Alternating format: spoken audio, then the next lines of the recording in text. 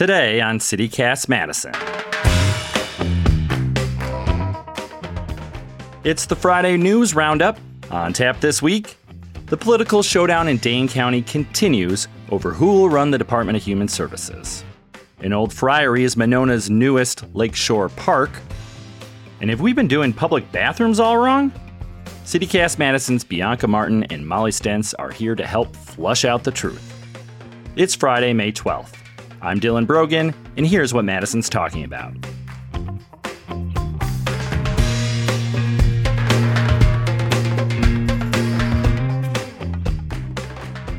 It's the Great Friday Roundup, where we take this week's news and make it like licking butter off a knife. Yum. Joining me, of course, is CityCast Big Bug, Bianca Martin. Good morning. Big Bug. Who is it? Samsa. Gregor Samsa. And our boss, Molly Stentz, sheriff of this here podcast. What is happening right now? Just what is happening? Hello. Maintaining the news Western theme. I'm Gregor Samsa. I'm a bug on a horse. We're licking butter? Is that what's happening? Yeah, that means we're making it easy. And a big bug is an important person. Let's kick it off this week with the ongoing political drama happening at the county level. County drama. It's pretty messy. This is kind of what all the insiders are talking about here. And it's because it's this political war that has been brewing between Dane County Executive and the county board. And it's all being centered right now on who will lead the largest county department, the Director of Human Services. That's what this is all about. Parisi's first pick, as we know, was Representative Sheila Stubbs. Now, she was overwhelmingly rejected by the county board after what ended up being a pretty ugly accusation-filled couple of weeks. She got 2 votes out of 37. So Parisi said he's going to allow some time to heal. But then this week he names another politician, former mayoral candidate Gloria Reyes, as co-interim of this very important county job. And who knows how long Gloria Reyes will serve as co-interim, but it kind of sends a message to the deputy director of the department now, who is the interim, what my sources are telling me is that Parisi doesn't have confidence in this person. Her name is Astra E. Haiku Mary. I hope I'm saying that right. It's a beautiful name. She also applied for this job. It wasn't Parisi's pick. And why people should care about this is not supposed to be a big political fight over this job. This is a very important managerial job that oversees a huge budget and 800 employees. It's a very important county department in terms of delivering services to the county's most vulnerable people. And the scufflebutt around town is that Parisi's really, he keeps playing politics with this job. So what have you guys been hearing about all this? Any thoughts? Gloria Reyes is put in as an interim for co-deputy director, but she's working side by side. It's just a little confusing. She's working side by side with Astra, who is the deputy director, who is interim director right now. Well, I feel like we should even just back up and give some context here, right? Because so these jobs are fairly well-paid jobs in the county, right? 6-figure jobs. And they're almost like cabinet positions is what it feels like. So the executive they appoint the leader of this department. And this is, hundreds of millions of dollars that they're in charge of. And it touches a lot of people's lives. A lot of social service funding flows from the county, flows through their budget. So the county executive gets to pick, and then the county board, as a check and balance in our system, right, they get to ratify or deny. They provide oversight over the county exec and the county departments. This was another example where they exercised their oversight, because in a lot of times with local government, everybody's on board and, we just sign off on things, no drama, everything just hums along. But this was a case where that did not happen. There were distinct differences among county leaders over this key job. Yeah, and I disagree because I I think you're right that it kind of seems like Parisi's treating these like cabinet members and like political appointments. But at least historically, that's not really who was supposed to get the job, right? It's supposed to be, a bureaucrat, a civil servant. And of course, politics are a part of anything. But his first pick was a state representative, a politician around town.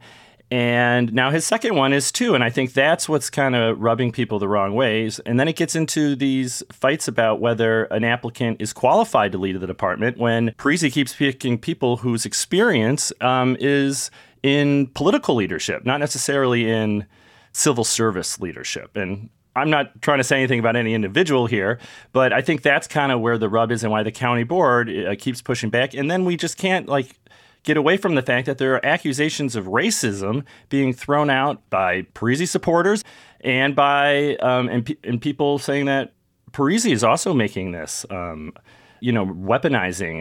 racism to try to basically get what he wants. I've been curious because, State Representative Sheila Stubbs, such a well-known name. And did Parisi think that it was going to just fly by? It was going to work? I mean, to only get 2 votes, I don't know, that was just so shocking to me for that to happen. What do y'all make of that?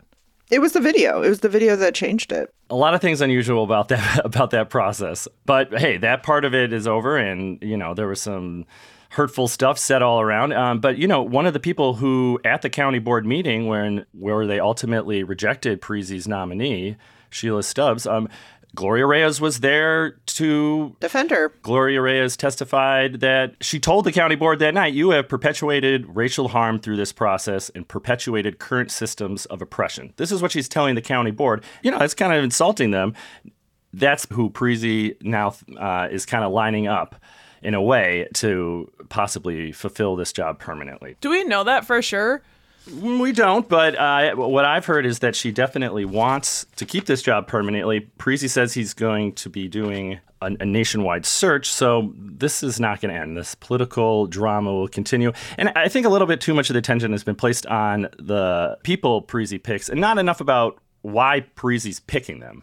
And it's just a little hard to understand why he's choosing to make this such a political fight. So that's why I'm interested in it. To me, the big open question here is just there is a Black woman running the department right now who has been there for several years, who Parisi added in his budget a line item to create the deputy director position a few years ago. Why is she not the pick? Well, she was one of the finalists, but this latest move is, I hate to say it, it does kind of seem like a big FU to her. Like it's time for her to look for a new job. We'll keep you updated, but this is definitely what all the political insiders in Madison are gossiping about. But before we get into any more news, we're going to take a quick break and hear what Bianca's got going on this weekend.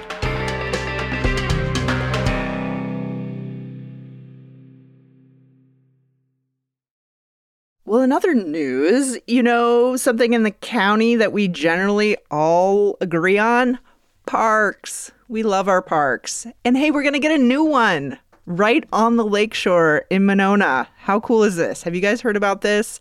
The old friary, the monks, the San Damiano site on Lake Monona is going to become a public park. You've probably driven down Monona Drive a million times, like just past Cottage Grove Road. There's this like nice lakefront area with trees. Super nice. It's almost palatial. It's kind of like it's almost like this hidden estate that wasn't public and had a lot of mystery to it. What a word, palatial.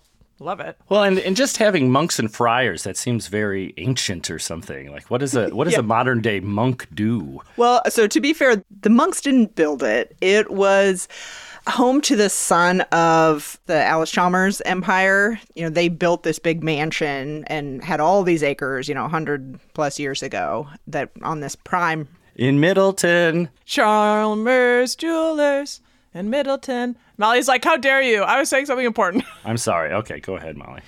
Yeah. Alice Chalmers is a tractor company that was one of the most famous ones in the country that was housed in Wisconsin. So, yeah, kind of like that.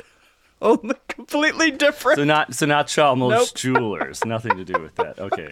Chalmers Tractors. Almost. And Sheboygan. Yeah, so Wisconsin industrial barren history dates back to a lot of agricultural equipment. You can trace it back. So anyway, we won't go into a deep dive into Wisconsin history, but suffice to say that there was this huge mansion that was built on the lakeshore, right, by this heir to the Alice-Chalmers empire, right? So, and then in the 70s, it became home to monks, right? The St. Norbert Abbey of De Pere took it over. The monks lived there until about 2015. Then I think they were like renting it out to some grad students, like this big mansion. Anyway, the city of Monona bought it. And they're like, hey, this is going to be public. This is going to be a public park. And they want your input on what to do with this park. So there's 3 different options. And they're kind of cool. A lot of them revolve around whether to save this house, which is 100 years old. It's going to require a lot of maintenance, a lot of work, a lot of money. But it's history, right? So it's another one of those questions. Do we save this historic old house? Or do we, go with something that's maybe more, quote, modern, new, easy to put up, easy to construct, meets ADA, all the things. Right. Has President Truman visited this house? Good question. Unclear. But you guys know where I'm talking about, right? Oh, I know exactly where you're talking about. It's, if you're driving by Old Brick Park on the right side, you just got to keep going, and it's kind of around the bend as you're on your way to Monona. Totally. Kind of by the Habitat Restore. If you ever go there, the old Java Cat, Penny Library, the old one. Anyway, it's a cool spot, and it's a cool thing that the public gets to weigh in on what happens with this cool lakeshore property, which is going to be in public hands. And I just don't take that for granted, that this prime real estate, on this key location on a beautiful lake is going to be in public hands, and we're all going to be able to enjoy it. I think that's a very cool thing. So they're taking public input for the next 10 days. There's an online survey. There's also an event tonight, a little after work presentation where you can see the designs and you can weigh in on them. There's 3 different designs, and you can kind of give your input. What do you like? Do you want to keep the historic one? You want to go modern, somewhere in between, more minimalist, back to nature, or more structures? I'm kind of a sucker for I'm like, keep the original, but then also who knows how accessible or useful it would be. So yeah, there's a lot of things to weigh here, but our parks are pretty, I agree with you. It's not something to take for granted that we are going to get to have that space. Our waters, keep them public. Yeah, they're going to build a little pier out into the lake. Well, and this is different than the other like big project we're talking about around Monona Terrace. So like Lake Monona is getting some parks and some development, some exciting things. So as someone who lives in Madison, are we allowed to weigh in on the city of Monona's park project? I think you can sneak in. I mean, it is like right on the line, It's so close. But they're going to have fruit trees. It's going to be so cool. Fruit trees? What? How do you do that? Like an apple? How do you grow a fruit tree? What kind of question is that? How do you do that one? I guess I just think of Florida and lemon. Like, I guess we have fruit trees here. Yes, Dylan. We have fruit trees in Wisconsin. Yeah, so. All right, apples. What? Let's name another one. Apples, pears, peaches, plums. Oh. Want me to keep going? You can check out the designs and learn more about this in our show note. Speaking of design, we have some fun to talk about. There is a conversation that is being pushed by our friend Lindsay Christians at the Cap Times. She had a couple of great stories on an issue near and dear to my heart, which is bathroom design. What? That is near and dear to your heart? It is extremely near and dear to my heart. I just love baths, and normally bathrooms don't have baths, but maybe that's why I enjoy being in a bathroom so much. TMI, but... Where is this going? I just went deep, but... To get to the news, I had someone follow me on Instagram on Wednesday called Places I'd Poop Madison. And I've seen in the past 2 days that account gain 500 followers.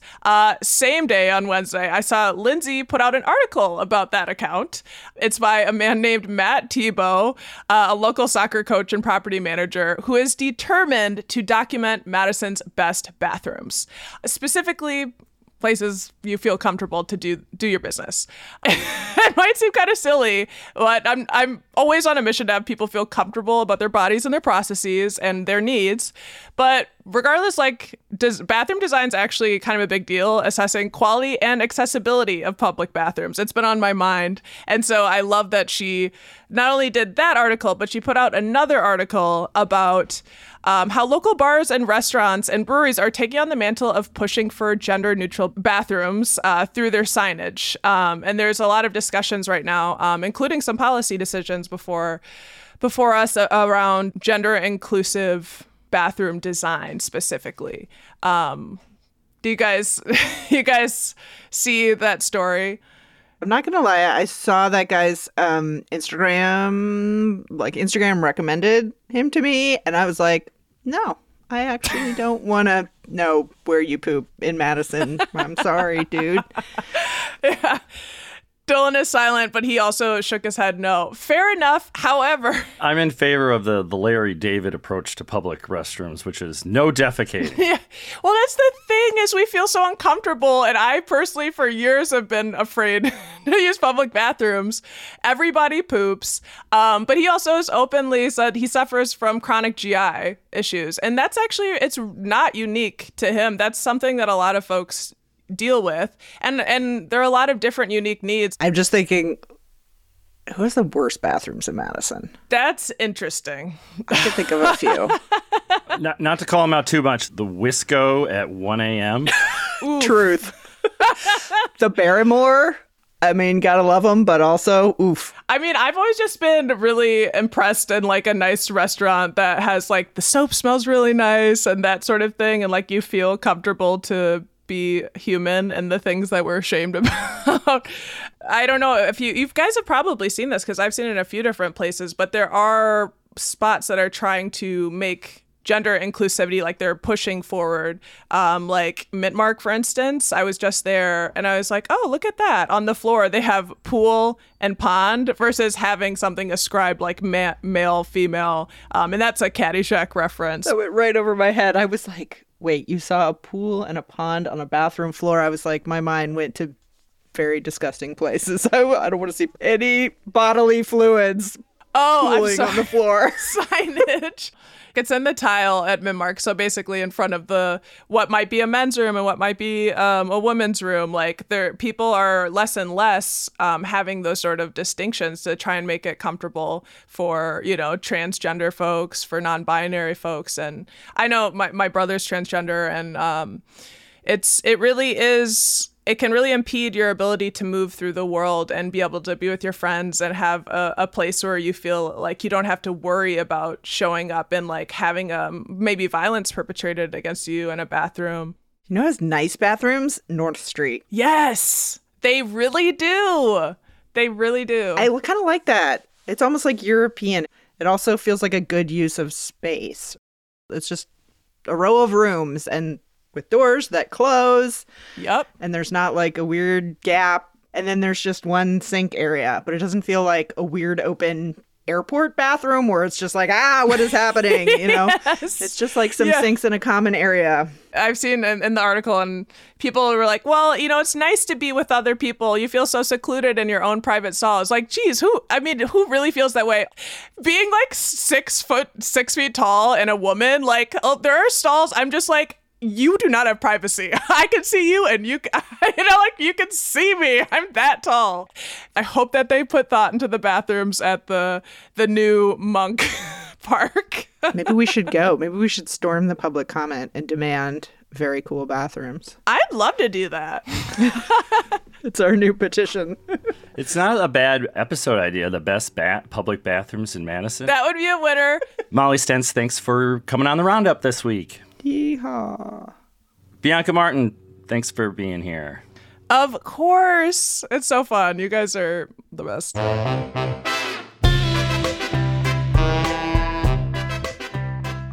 That's all for today here on CityCast Madison.